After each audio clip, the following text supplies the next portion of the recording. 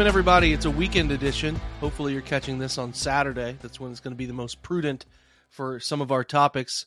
My name is Jake Burns. I'm the host of this OBR Film Breakdown show, and I hope it finds you well. And we're going to be talking today, going through a bunch of different topics as we took a couple days off. I've had, a sick kid and been trying to figure out a timing schedule. And like usually I record these podcasts late at night, but if he's not sleeping well, I have to be with him. So it's been a bit chaotic, but hopefully we got some answers yesterday, can settle in a little bit and start to record some consistency as I like to record. So listen, we're going to welcome in John Colosimo. I think we got some good topics today. John, what's up, man? How's everything in your chaotic Northeast Ohio?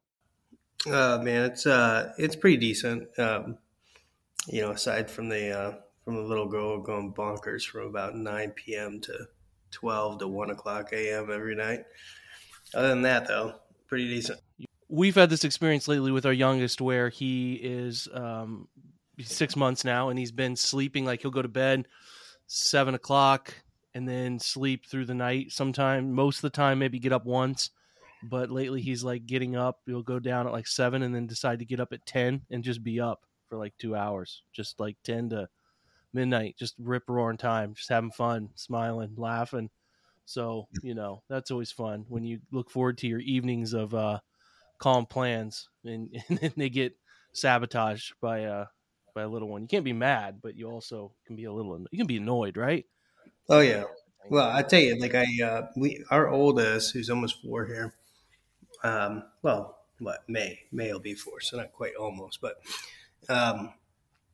he is like me and has a real hard time going down at the end of the night, no matter what. We picked up these melatonin gummies. It started the last 2 days. I gave him like half of one of these things, which they only have like 1 milligram to begin with, so like half a milligram of that. And it has, I don't want to like jinx myself because I don't know that it'll always continue like that, but the last 2 nights have been a dream. So I will I'm pulling for you. Yeah, we're pulling for you. So, like you, like me, we have very limited time. I've tried to watch The Last of Us because first I'm a Pedro Pascal fan and like wanted to, do as many of his pieces of work I try to watch, but I've always been interested. I never played the game, and that's a little bit of like what I want to talk about. You and I both watched the first episode, which I thought was really good. But when you watch that first episode, to me, it's like, this seems like something that I should be able to just binge it out. Why, I get why you can't binge it because, HBO is trying to make as much money as they can. And if you have it over a longer period of time, people can't do the 30-day previews or whatever. Like, I think that's kind of silly to me because people can basically illegally stream anything they want these days for the most part. But like, this show, which is already out there in video game form and seems to be from people that have responded to the tweet I put out, have been, saying that this show is like a step-by-step replica of the game. To me, that source material out there for a show that I'm like, I was enthralled with that first episode, but now I want to know what happens. And to me, it's like I could just go look it up or go buy this game and play it and figure it all out. And it's like, this feels like a show that they would have benefited from being able to just rip through it and binge it, but you have to wait week by week. I'm really trying not to find the source material, but to me, that's the thing is like, people had said this. I think I had you watch Andor, which there's no source material for that. So like that to me generates better discussion from one show to the next, but something that maybe 90%, that's too high. 60% of people already know what happens in all of this. It just kind of feels like we should probably be able to rip through it. Am I wrong on that? I just think that when they cut through the fence at the end of that last, the scene of the first episode, I'm like, man, I really want to just keep watching this, but you can't keep watching it. And that kind of stinks, right? No, I definitely want to keep watching. I don't know. I go back and forth, like I think that there's certain drawbacks to dumping seasons online. But I see your point on that. The good part for me is like, I think we've already gotten to like the extent of my memory of the game. Like I don't recall, like it was like exactly how I remember the game starting off. This is a great game, like fantastic game. So if you had time, I would say go get the game, because why not just play a fantastic video game too? Like that's a whole different way of, getting some source material than you normally get. But um, yeah, I mean, the first episode too, like I don't know if it's just they went heavy on the intro, but I mean, it's a movie length. It's a movie length intro. It's like an hour and a half. It was really good. The first 20 minutes are captivating, especially that just the discussion in the first 5 minutes, right? The talk show, all of that. No, I want to buy the game. I did look into it because somebody had told me to look into the game, and they have completely remastered the first game for PS5, and it looks beautiful. So I'm going to give it a whirl when I find all that time I have to play video games. So yeah, I do want to do that though. But anyway, The Last of Us, watch it. I think we're going to probably talk about it weekly. A lot of really good stuff in that first episode. Pretty scary. I mean, I know we didn't go through anything of that nature, but when you see some of the things that can happen, especially the discussion around fungus, smarter people than me can probably debunk some of the things that were said there, but pretty scary to think the evolution of what that could all look like at some point. And they just made it as creepy as possible there in the first 5 minutes of that episode. So anyway, okay, so let's talk Browns. There's a couple. I think the big thing is coaches, right, John? I think we're starting to get breadcrumbs. I wish this stuff was more public, but it's not. We almost have to just sort of pick up the pieces and try to deduce from what we can. It's been relatively quiet from a solid movement standpoint, but we do know certain things. What I know right now is that coaches that we've heard pieces of information about. We heard earlier this week that Jeff Howard was going to interview with the Chargers for their linebacker coach role, which to me is interesting because the Chargers haven't even hired a DC yet, right? I don't think they have anyway. Mm-hmm.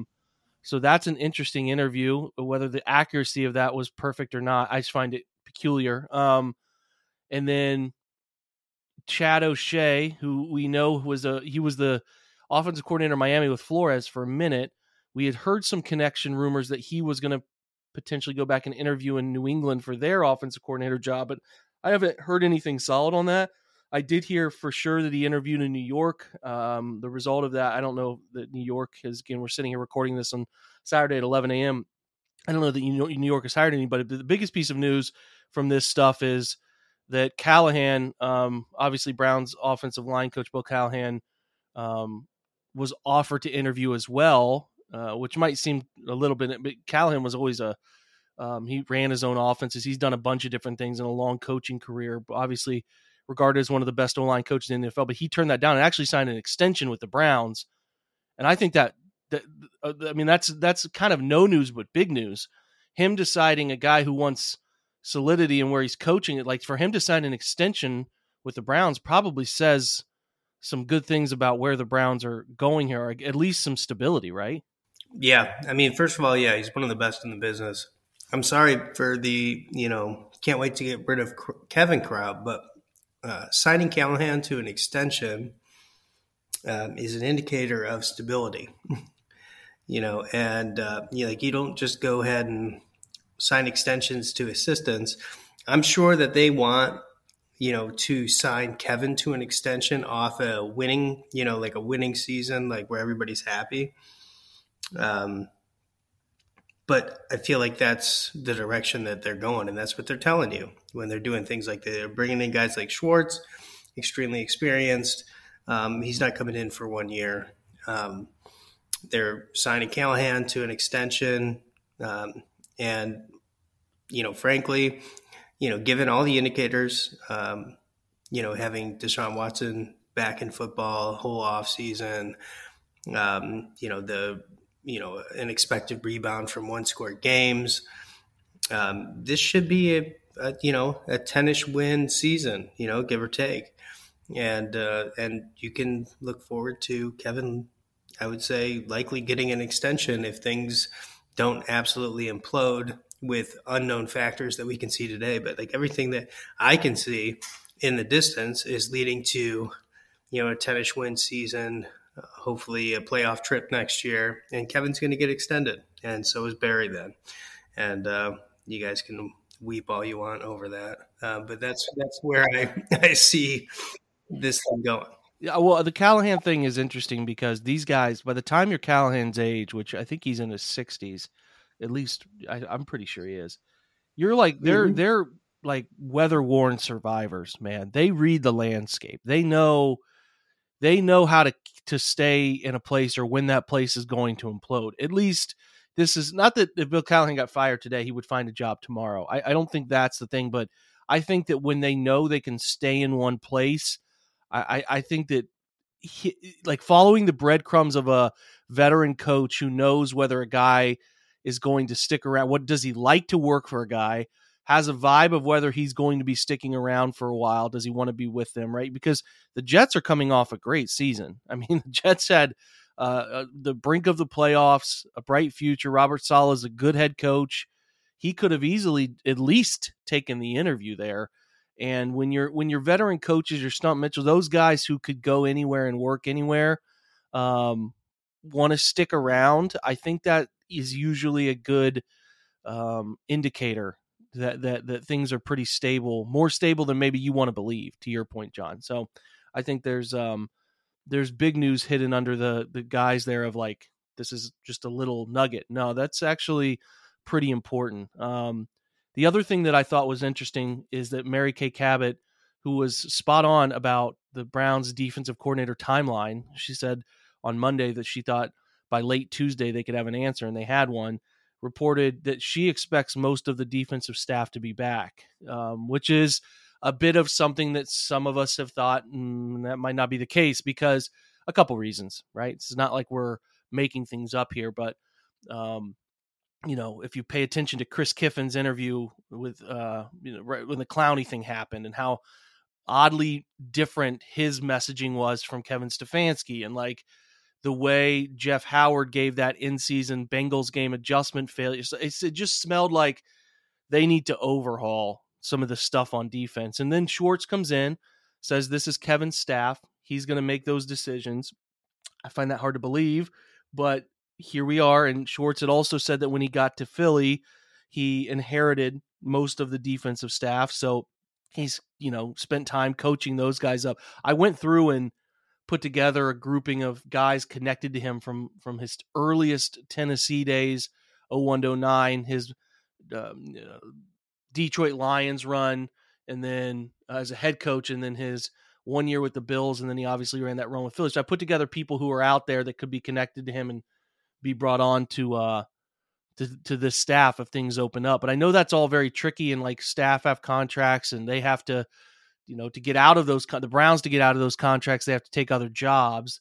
Or if they fire them, they're still paying them, which is never ideal, right? To pay assistants, let alone head coaches, the Browns have been paying over the years that they've fired or whatever. But I think there's some mixed stuff going on here. I think a lot of us want to believe that Schwartz will bring in some people he knows, like Matt Burke. There's a couple guys out there that have been from either Indianapolis's staff turnover now, would be air quotes free agents. Burke out of Arizona is another one. Dino Voss is another one that I noted. I wrote a whole article on this on the OBR. Literally went through all of his staffs and looked at the current nature of things, the landscape, and where some of these guys are. I don't think that the Browns group that leads here, I don't think, John, they would be inclined to force coaches on Schwartz. Now, could they get the ultimatum from above that, hey, man, you got to keep this defensive staff because we're not paying them, whatever. That could be the case. I kind of have a hard time with that one because it feels like upper management has stayed out of most of this stuff, but I guess it's possible. But I also don't want to feel like Schwartz is forced to keep coaches he doesn't want necessarily. I don't know. What do you think the middle ground is on all of this that makes the most sense? I guess we could pay attention to if they do hire any of Schwartz connections, but to bring him in and force these coaches onto him that I don't think any of us have been blown away by would kind of reek a little bit. But I'm curious if that's an overreaction or if you still think Schwartz will get some of his guys in the door eventually. Yeah, I think it's just a little early to kind of. I don't know. I will say that I will not dump on Mary Kay's reporting like I did with Albert Breer last week. Um, Someone took to the Twitter streets to let Breer know that I'm sure that he he did checked that. in to So make sure. be on I'm watch. sure he listened in on the pod to hear what I had to say on him. I was real curious what our Very podcast has to important say stuff about it. here Yeah. right now. Very important opinions being um, sent out into the cyberspace. But the what I would say is like I've seen it.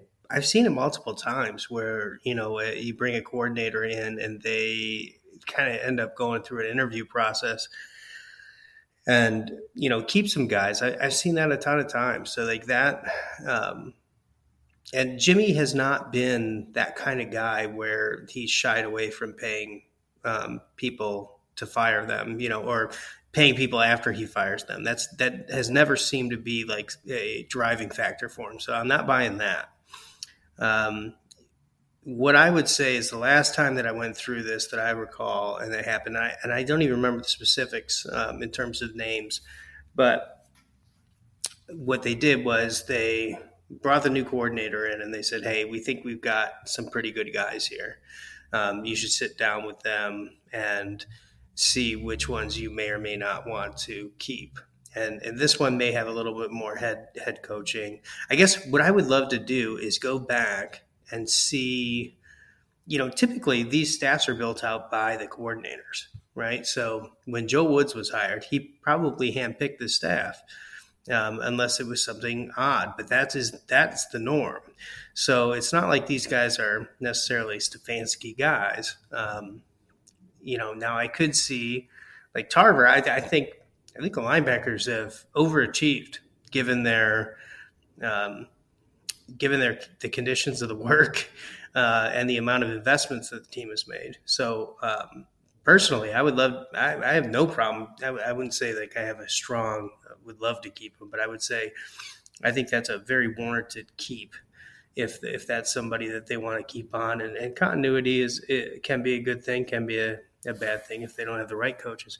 Now, I don't have a ton of opinion about the D-line coach outside of just, obviously how they've underperformed, but we know the weaknesses there. We saw them coming in. There's personnel issues there. So I'm not inclined to go overly crazy about the prospect of, say, keeping the D-line coach.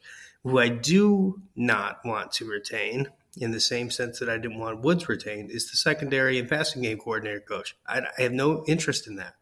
So I would be a little I would throw up a little bit of a red flag to keep note of if somehow that guy was retained. But keep it a couple of coaches.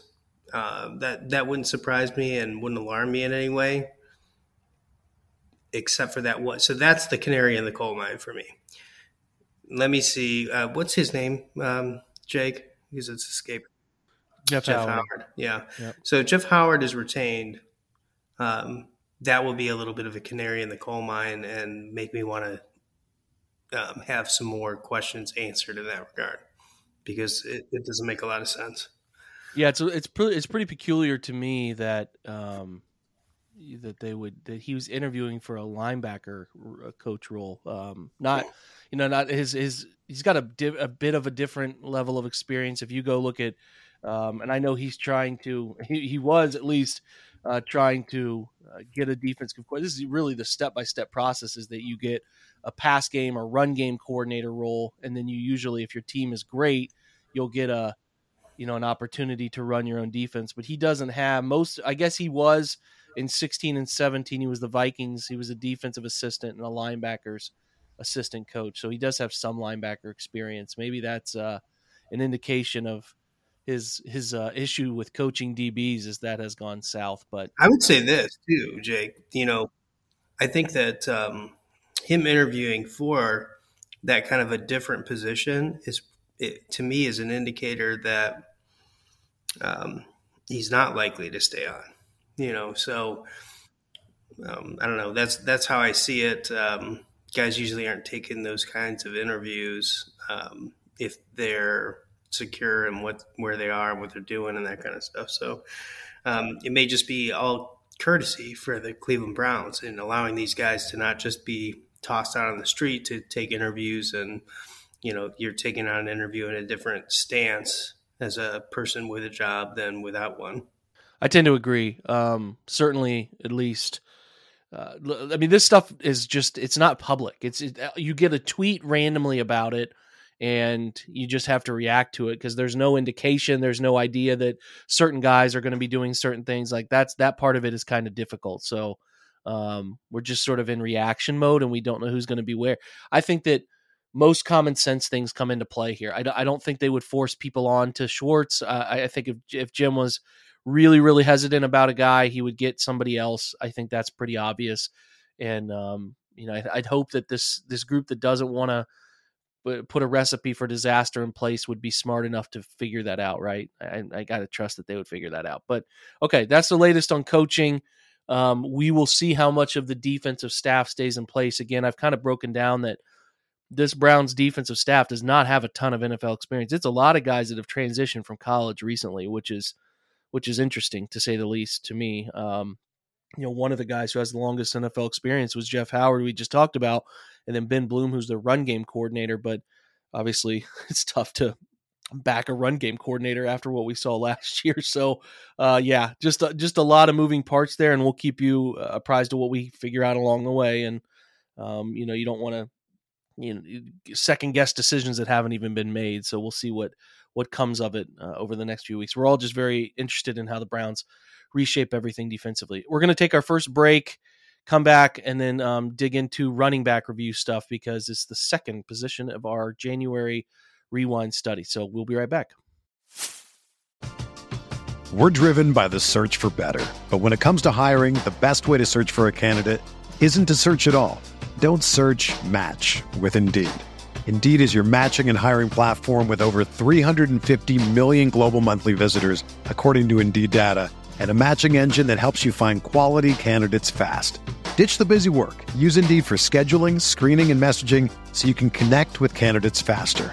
Leveraging over 140 million qualifications and preferences every day, Indeed's matching engine is constantly learning from your preferences, so the more you use Indeed, the better it gets. Join more than 3.5 million businesses worldwide that use Indeed to hire great talent fast. And listeners of this show will get a $75 sponsored job credit to get your jobs more visibility at Indeed.com/Blue Wire. Just go to Indeed.com/Blue Wire right now and support our show by saying that you heard about Indeed on this podcast. That's Indeed.com/Blue Wire. Terms and conditions apply. Need to hire? You need Indeed. With everyone fighting for attention, how can your business stand out and connect with customers? Easy, with Constant Contact. Constant Contact's award-winning marketplace platform has helped millions of small businesses stand out, stay top of mind, and see big results fast. It's okay if you don't know much about marketing. Constant Contact's writing assistant tools and automation features help you craft messaging and say the right things at the right time. I use this to help write and send my email newsletters, and you should too. So get going and start growing your business today with a free trial at ConstantContact.com. Just go to ConstantContact.com right now. Constant Contact, helping the small stand tall. ConstantContact.com.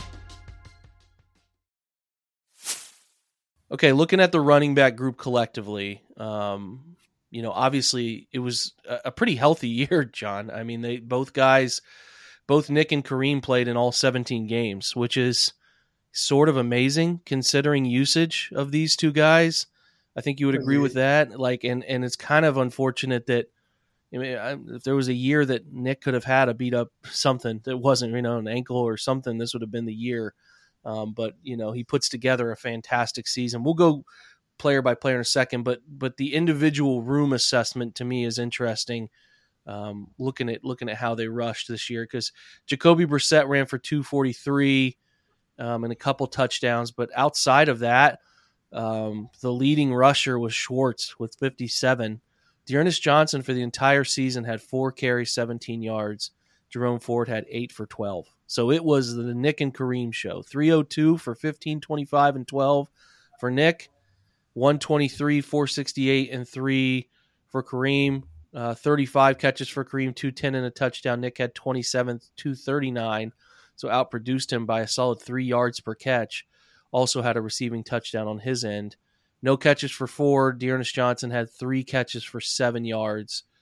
Looking back compared to previous seasons, last year, Nick ran for 12. So Nick played 14 games last year, 1259, 8 touchdowns, 20 catches, 174 touchdown. Dearness Johnson had 100 carries for 534. He's listed playing in 17 games, but I think he was really a 6-game rusher in terms of how, well, let's take that back. Kareem only played 8, so it would have been every other game that Kareem didn't play. So that's 7 games, right, where he was, or am I even off on that? Actually, that's 10. They played, well, I'm struggling. 9. There we go. We got there eventually. They don't play 18 games. 18 weeks, they only play 17 games. So, yeah, he played 9 considering I think Dearness was healthy for all of those. But he had 100, 534, 3 touchdowns. He actually also caught 19 for 137. Kareem had 386 and 5 touchdowns rushing on 78 attempts that year, 22, 174. And that's kind of it. Demetric Felton had a couple carries, but nothing that mattered. The 2020 season, Nick played in 12 games that year, ran 190 for 190 times, 1,067 and 12 touchdowns. He caught 16 for 150. Kareem had 198 for 841. 6 touchdowns, caught 38 balls, 304 and 5. So I don't feel like it dropped off significantly. Obviously, Nick picked up the slack this year, going for 15, 25, 12 touchdowns. I think according to Nick's outlook, this is the highest. Yeah, this is his highest rushing grade in a season, John. So he had a 90.7 rushing grade. He had an 80.6 last year, 86.8 in 2020. His second year is actually his first year fully starting. He had a 90.3, so he put together his best collective graded season. So this year he had 47 runs of 10 plus. That's a career high. He forced 83 missed tackles. His previous high was 66.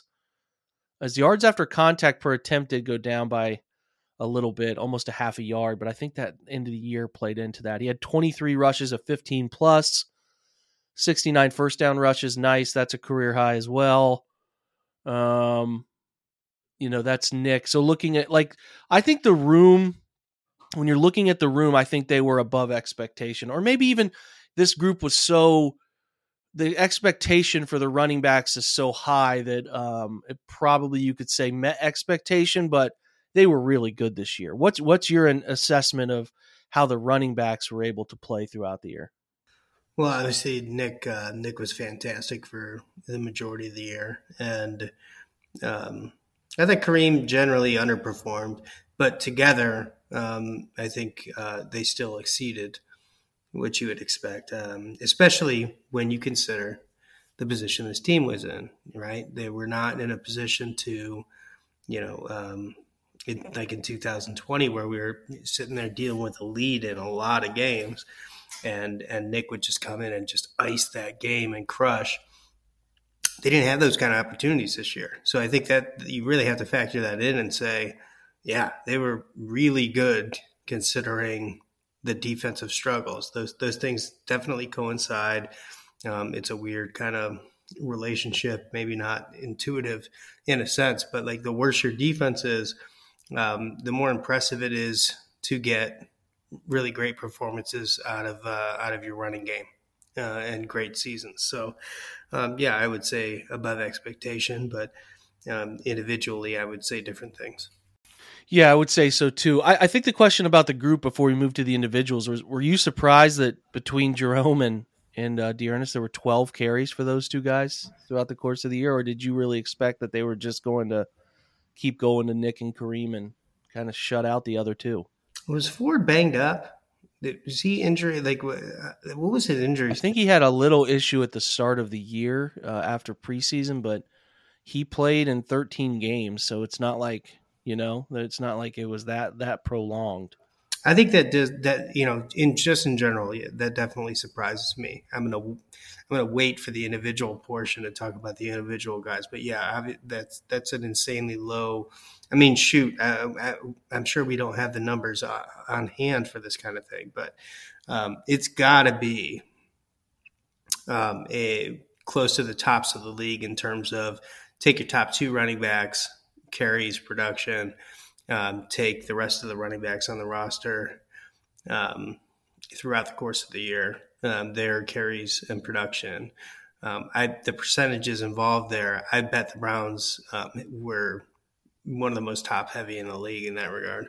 Looking at, I didn't put just 2 guys. Hard to filter for just 2 backs, but running back rushes in the NFL. Okay, Browns finished 3rd, 438 running back rushes. So this obviously eliminates quarterback run stuff. 2,018 yards, 4.61 yards per rush, 15 rushing touchdowns. So they finished 3rd. In front of them is Dallas with 2,044 between Zeke and Pollard. Not a surprise. Behind them in 4th, Green Bay, A.J. Dillon, Aaron Jones at 1929. San Francisco right behind. Again, not a surprise. Number 6, the Panthers, who really just came on in the rushing department with Deontay Foreman like the end of the year. The Titans finish 8th. Detroit finishes 7th. The number 1 team stunner to me. I don't think I could give you 3 guesses. I don't think you'd know who the number 1 running back rush team. They made it by over 100 yards. Give me a sec. The Browns did play them this year. Chargers? Not the Chargers, although Eckler was obviously the best fantasy output running back. Not the Chargers. Good guess. They actually didn't rush it well. He caught it pretty well. The Chargers running back rushes 26th in the NFL, only 1,376 yards. And amazingly, 1,300 of those yards came against the Browns. So, yeah, that was definitely a fantasy football biased answer from me. And you're right. Yeah. Browns played, this is actually a stunner. You want to know how bad the Browns run defense was? The Browns actually played 4 games against the bottom 3 teams in rushing output from the running back position this year. Tampa 32nd, 31 Cincinnati, and 30 is Houston, and they played 4 games against those teams. So, and still managed to have a historic, EPA per rush type bad rushing defense. That's amazing. It is amazing. All right, last guess. You got one? Last guess. Let me. I don't think you could get it. I mean, I would have never thought this. Nah, I give up. Go ahead. Atlanta Falcons, 2,209 yards. What? Good God. Arthur Smith, man. I think Tyler Algier came on like crazy at the end of the year. Looking at let's see if we can look at the Falcons and see who popped into my head. And I'm like, no. Yeah, the Smith draws up some good run game stuff, man. So they, for the year, here's their, wow, that's actually pretty amazing. So Tyler Algier, the rookie, who, stock up, fantasy people out there, take advantage of going after him, who's still, I feel like, under the radar, had 1,035 yards. Cordero Patterson had 700. Caleb Huntley had 366. Avery Williams, 109. And that's kind of it. But yeah, those, when you add up the rushing from Patterson, you add in Caleb Huntley and Avery Williams, and that's what you get. So that's 2,209 from that Atlanta team for the running back target stuff there. So anyway, yeah, that's it. Well, talking individuals, I think we've already kind of hit on Nick. It was a special year for him, his best year. To me, he was even though his expectations are extremely high, it was an above expectation performance from him. Anytime you can set your career high, and you're Nick, who's already had these ridiculous, season numbers. I do think he wore down, though, at the end of the year. The offensive line started to play poorly. We can agree with that. But some of his worst graded games were sort of at Cincinnati was his worst graded game. And then Baltimore at home, he didn't grade well. He finished the year strong from a grade perspective, New Orleans, Washington, Pittsburgh. But those were his 2 worst games. His best game was at Baltimore, where he had a 90.6 rush grade in that one. And I don't even think he killed him or anything. He had 16 for 91 and a touchdown, but he had 5 missed tackles forced. He had 11 missed tackles forced in week 1. He had 8 against the Jets in week 2. He had 10 against the Chargers in week 5. A pretty insane. The only time he got shut out in the missed tackle department was against New England when he ran 12 times for 56. That at Buffalo game, he had a 14-carry, 19-yard performance, which is probably one of the worst of his career from an output standpoint. But yeah, I would say Nick's an above performance. You agree? Absolutely. Kareem a bit interesting, down across the board. I mean, Kareem got a lot of disparaging comments, and I understand it. I also didn't think Kareem had much to do on many of these runs he had. I didn't think there was much wiggle room to make things happen. And again, it's largely results based thinking, but I just didn't necessarily think Kareem had much to work with. Not that that changes my outlook for him or anything, but I don't, the best outcome I think Kareem could have had on his opportunities, he ran, like I said, 468, 3.8 yards per attempt. Maybe he gets to 600, 650, maybe if things break a little more in his direction, but I just didn't think he had a ton to work with. But it is his worst rushing grade of his career. The lowest mark he'd had was his first year in Cleveland when he came back off suspension. He had a 70.3, but this year he had a 67.4. 22 missed tackles forced is kind of on par with where he's been based on a snap number. He had 21 last year, but he only had 78 attempts last year. So that number's down a little bit. It's 10 plus yard rushes. He had 14 of them this year, 12 last year. In 2020, when he played a full season, he had 33. So, I think that probably is down just a little bit compared to where he's been, but not a crazy number. He had 5 15-yard runs this year. He had 5 15 last year, 7 the year before. His year that he led the league in rushing his rookie year, he had 20 of those. And he had 36 broken tackles forced in that rookie year. But, I think Kareem is fine. The receiving stuff, again, is okay. I think at this point it was I don't know. I don't know if I'd say below expectations, maybe on the fringe of below and met expectations. You certainly wanted to see him exceed some things, but he didn't do that. I would say like right at that very low threshold of met expectations. What do you think? Were you really, really disappointed by him?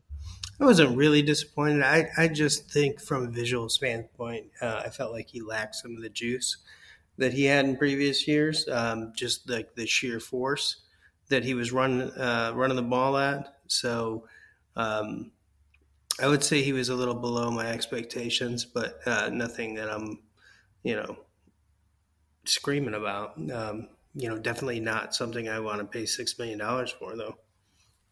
That is a fact, and we're going to kind of dig into that here in a second. I don't think there's really much to review with Jerome Ford and D'Ernest Johnson. There's just not. I thought Ford turned into a pretty solid kick returner, which is ironic because I thought the year before D'Ernest Johnson was a really solid kick returner. So I don't know what to think of that. I in terms of maybe running backs are just pretty decent at it in general, but I thought Ford took some nice strides there as a return man, but I think the role expands for him. So digging into 23, it obviously feels to me like Kareem is gone. I mean, Nick is obviously here next year for sure. We'll see what, people flirt around and have fun with social media trade stuff. I guess if you got offered Nick some of the trade packages Jack Duffin put out there for what it would look like I'd have a hard time saying no. We're not really digging into that. I don't expect somebody to come after Nick in that regard, but if they did, you'd be inclined. I mean, Kareem's 28. I think Nick is going into next year. He'll be 27, I think, right? As we sit here currently, Nick's just turned 27. So he'll play next year at pretty much 27, the age of 27. He plays a full year at that age, which is unique. So his birthday's on the 27th of December. So, yeah, I think Nick is here unless I guess somebody swoops in with some massive trade offer. But again, I don't envision that. Nick is already up to 1,241. What's the number that everybody talks about with running backs? Is it 1,500? I think it's 1,500. Yeah, also 6 years. Yeah. 6 years and 1,500 are usually like the real red flags. The real red flags. He's got one more year before that hits. Now we'll see what it looks like. We all love Nick. He's a franchise staple, and I'm not going to really dig in too deep into that until next year, but he's certainly going to be here, and I think they'll probably give him a ton of carries again. What do you think? Yeah. If somebody came and swooped in with an offer like a McCaffrey-type offer, then I think that would be hard for the Browns to turn down as much as they love him. But because it's not really just about the next season. It's about what's happening after that. But I don't foresee that happening. So I think Nick is back for sure. Yeah, I think they're pushing all in for 2 years, and it would take some kind of ridiculous offer to make it work. Not that I don't think you can make other running back types work here. Like, I have some questions about how much, with Deshaun, how much influence you want Nick's portion of the offense to influence Deshaun, if that makes sense. I don't know if that way is. I don't want, like, the going forward thing with this offense is it's all about making number 4 the best player he can be, and impacting how the offense aligns and the rhythm it takes in order to give a running back the football is not the way I want play calling thinking. Like, I want them to run it at the appropriate times, but the nature by which they run it, I don't want that player impacting how they do that. And I continue to think I want Watson to live out of the gun. I want them to be a gun run team. And, as I watch teams like Cincinnati play the way that I want the Browns to play, with some added wrinkles that make Deshaun is obviously a better athlete than Joe Burrow, I want them to do some similar things, but I also want them to add the wrinkles of quarterback run game to it. And I know Nick can do it. It's just, I think we could probably all agree that Nick's a very downhill. He wanted to get under center. He's a special zone runner, but he can also do some things from gun. So I think he'll be fine. But my hunch here as we sit on January 21st is when we're doing this next year, the stats are going to be down across the board. I think that his stats could be down, but the offense could be better. So keep that in mind. Kareem, I think we can both agree. I don't really see a path to him being here. He'll play this year at 28. He'll turn 28 August 6th. He's not at the number of carries threshold, largely because of what he had, the decision he made and what brought him to Cleveland. In that year, he only had 91 snaps, period. In 2021, he had injury issues, so he only had 78 rushes that year. That stuff has helped him. But I think, to your point, he's not as dynamic in the pass game as people think he is. He lost some of that special ability to power through tackles and fall forward. And again, I don't think some scheme things helped here, but I don't think you have a hard time I don't think you have a hard time replicating what Kareem does via Ford or a drafted running back. At least that's where I am. I don't know what you think. Yeah, no, I mean, it's probably a year late on this. I mean, there's a lot of people that, I'd sure rather have like a 4th round pick right now instead of Kareem. So, especially considering his contract is up, So yeah. That part of it is tough. I mean, do you think D'Ernest Johnson is back? I lean toward I don't think so. I just don't see a reason. I've never been like a huge he's serviceable, but like some people have like some wild opinions of this guy. Like, I don't understand it. He's fine, and I'm glad he got $2 million. I'm happy for him with that, and I think that he belongs on a roster here. But both those salaries need to go away as we kind of move on to trying to fix the defensive line and things like that. Ford, I'm high on. I too. Yeah. That dude's got some juice, man. I'd like to see him get some more carries. I would too. I think that having 3 backs, Ford is your second, and then, I'm still of the belief that they should draft a back who can be. It's hard to draft rookies who are difference makers in the passing game, but it's also not impossible. And I continue to look at late round options who can be gun based, RPO based. Like, Deuce Vaughn continues to capture my imagination, man. The kid out of Kansas State, like, that is the type of player, somebody who's very comfortable aligning not just in the backfield, but moving around and getting out and being in the slot, and just gadget things you can do with that type of player to create yards. That is something that I'm very interested in as a third back. And I just think that there's like those 5th round, 6th round, or 7th round picks, to me, feel like that is the third back in the backfield. But people, some people don't want them to draft another running back, which I'm fine with. But I do think with the nature of Nick's contract, which has the potential to be up, or at least moved on from after the 23 season if things go south, because we know things can go south to running backs. It's nothing. It's very lit and all at once. It just happens, and you don't even sometimes see it coming.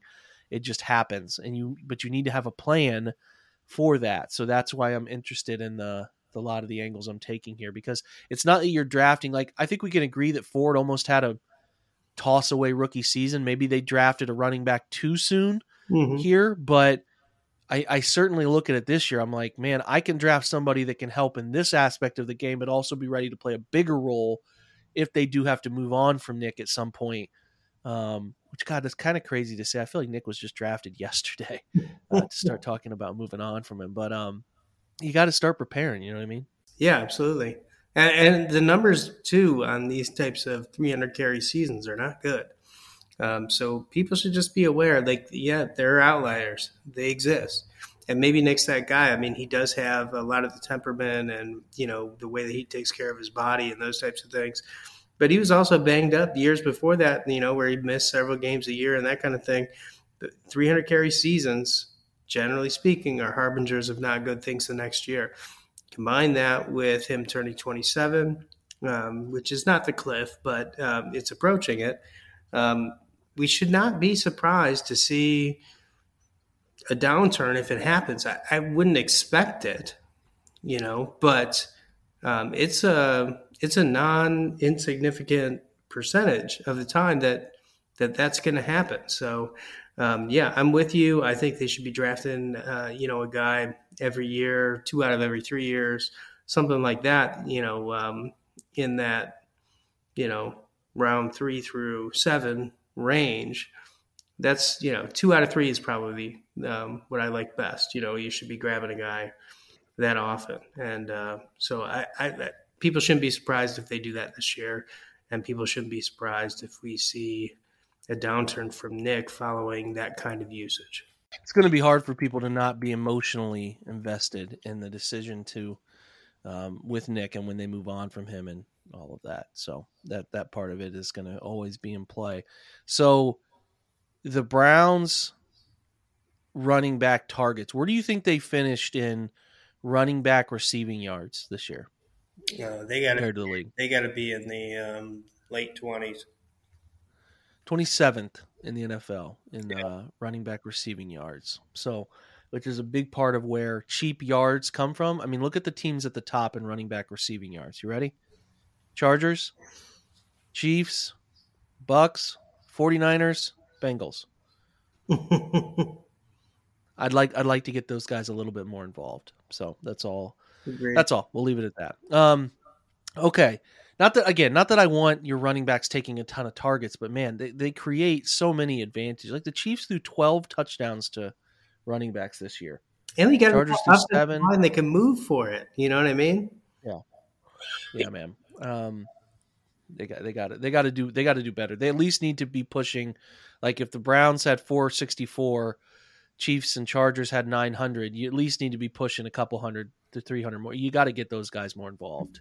And that's largely what I'm looking to try to do with how I look at a potential drafted selection. We're going to take our last break. We're going to come back and we're going to do John and Jake's lightning fast playoff predictions. We'll be right back. When you need mealtime inspiration, it's worth shopping Kroger, where you'll find over 30,000 mouth-watering choices that excite your inner foodie. And no matter what tasty choice you make, you'll enjoy our everyday low prices, plus extra ways to save, like digital coupons worth over $600 each week. You can also save up to $1 off per gallon at the pump with fuel points. More savings and more inspiring flavors make shopping Kroger worth it every time. Kroger, fresh for everyone. Fuel restrictions apply. Another day is here, and you're ready for it. What to wear? Check. Breakfast, lunch, and dinner? Check. Planning for what's next and how to save for it? That's where Bank of America can help. For your financial to-dos, Bank of America has experts ready to help get you closer to your goals. Get started at one of our local financial centers or 24/7 in our mobile banking app. Find a location near you at bankofamerica.com/talktous. What would you like the power to do? Mobile banking requires downloading the app and is only available for select devices. Message and data rates may apply. Bank of America NA, member FDIC. Okay, here we go. Ready? 2 games today. 4:30 kickoff. Jags Chiefs. I think it would be a monumental upset if this happened. I don't think we expect it, but do you expect the Jags to cover 8.5? I think is the line right now. I kind of think that they're going to. I kind of think that they're going to cover that spread. I'm considering putting some down. I mean, not a lot of difference between 8.5 and 7.5, but I tend to think that these games just kind of run close most of the time, and I tend to lean toward the points on that. All right, so these first two games are clearly, the two favorites. Actually, FanDuel has that game up to 9.5. Well, I do like 9.5 on that one. I like that a lot better. New York and Philly's the other game today. So that one is an 8:15 kick. It's the Giants are getting 7.5. Also, really like the points on that one. Same. Yeah. So I think we both think Kansas City and Philly win, but we would take the points to cover. Agree? Agreed. Okay, so the next game slate Sunday are the games that are close, man. Two fantastic games. Cincy at Buffalo. Cincy's getting 5.5 at Buffalo. What are your thoughts there? I saw somebody even had 6.5. That's insane to me. Today. Yes, and I'm taking those points. I'm taking Cincy to win that game. I really do think they win it. They are not scared of the way Buffalo plays. I don't blame you for that. You taking Buffalo? I think. I think I would take Buffalo by like 1. Okay. Like a last position Buffalo win is how I see that. But I'm not giving points for them. No. All right, so that's our first disagreement. Dallas and San Francisco, real 1990s nostalgia. Really like when they played just last year too in that wild finish. This one is fun. These are two good teams. I really actually think San Francisco beats the shit out of them, though. I think San Francisco is going to win by 10 points. I really do. So I'm taking San Francisco minus 3.5. I think Shanahan is as dialed in as a play caller as we've ever seen him, and I think he's going to torch them. I really do. What do you think? Yeah, I agree. I thought about it for a second. I agree. I think there's just, the Dallas defense is very good, but San Francisco can just stretch you so many different ways. And then they have the defense on top of that.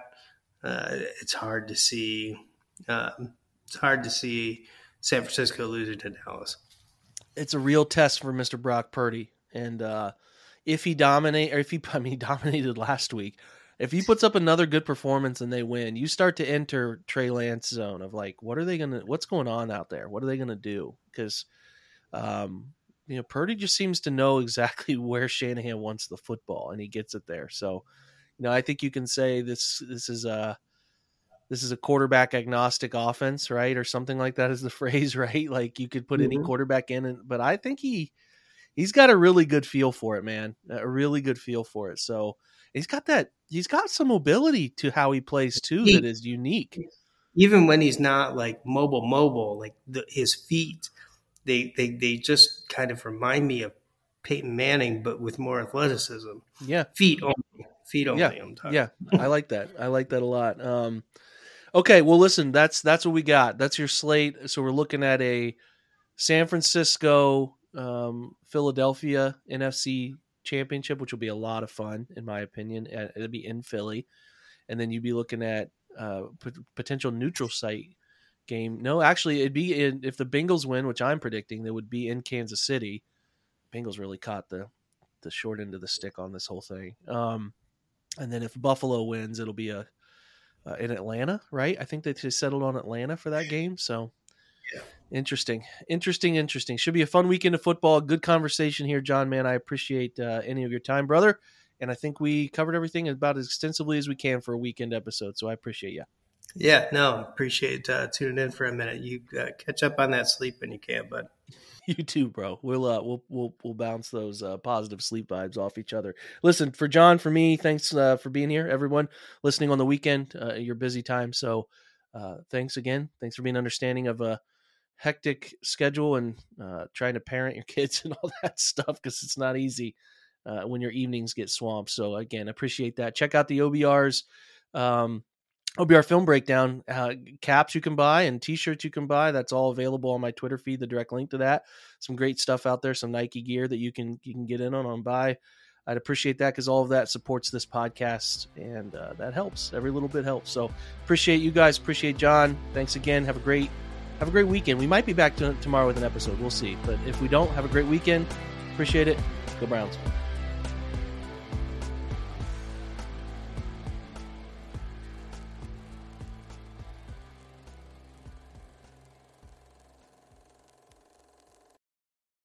Everyone is talking about magnesium. It's all you hear about. But why? What do we know about magnesium? Well, magnesium is the #1 mineral that 75% of Americans are deficient in. If you are a woman over 35, magnesium will help you rediscover balance, energy, and vitality. Magnesium supports more than 300 enzymatic reactions in your body, including those involved in hormonal balance. From functional medicine doctors to mental well-being and female hormone experts, we all know that magnesium is the one mineral to improve all aspects of well-being and health. But which one? Magnesium Breakthrough from Bioptimizers, the trusted choice recommended by leading experts with 7 best-absorbed forms of magnesium to ensure your body receives the support it needs for overall well-being. Go to bioptimizers.com/balance today and use code BALANCE10 for 10% off. Support your journey to wellness at bioptimizers.com/balance. Magnesium Breakthrough from Bioptimizers, your foundation to optimal health and vitality.